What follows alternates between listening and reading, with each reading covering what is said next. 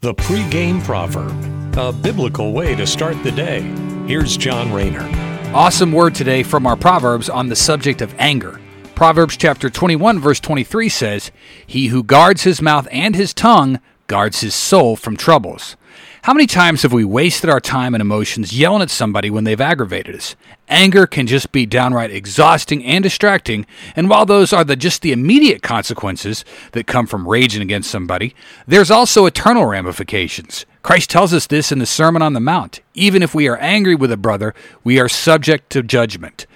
Matthew chapter 5 verses 22 and 24, Christ says, "But I say, if you are even angry with someone, you are subject to judgment. If you call someone an idiot, you are in danger of being brought before the court. And if you curse someone, you are in danger of the fires of hell. So, if you are presenting your sacrifice at the altar in the temple and you suddenly remember that someone has something against you, leave your sacrifice there at the altar. Go and be reconciled to that person. Then come and offer your sacrifice to God." So what that equates to is that if we've got a beef with someone, we should stop what we're doing, no matter how important, even if it is in service of the Lord, like the above example, back then a sacrifice. Christ is telling us that squashing a beef should be priority number one.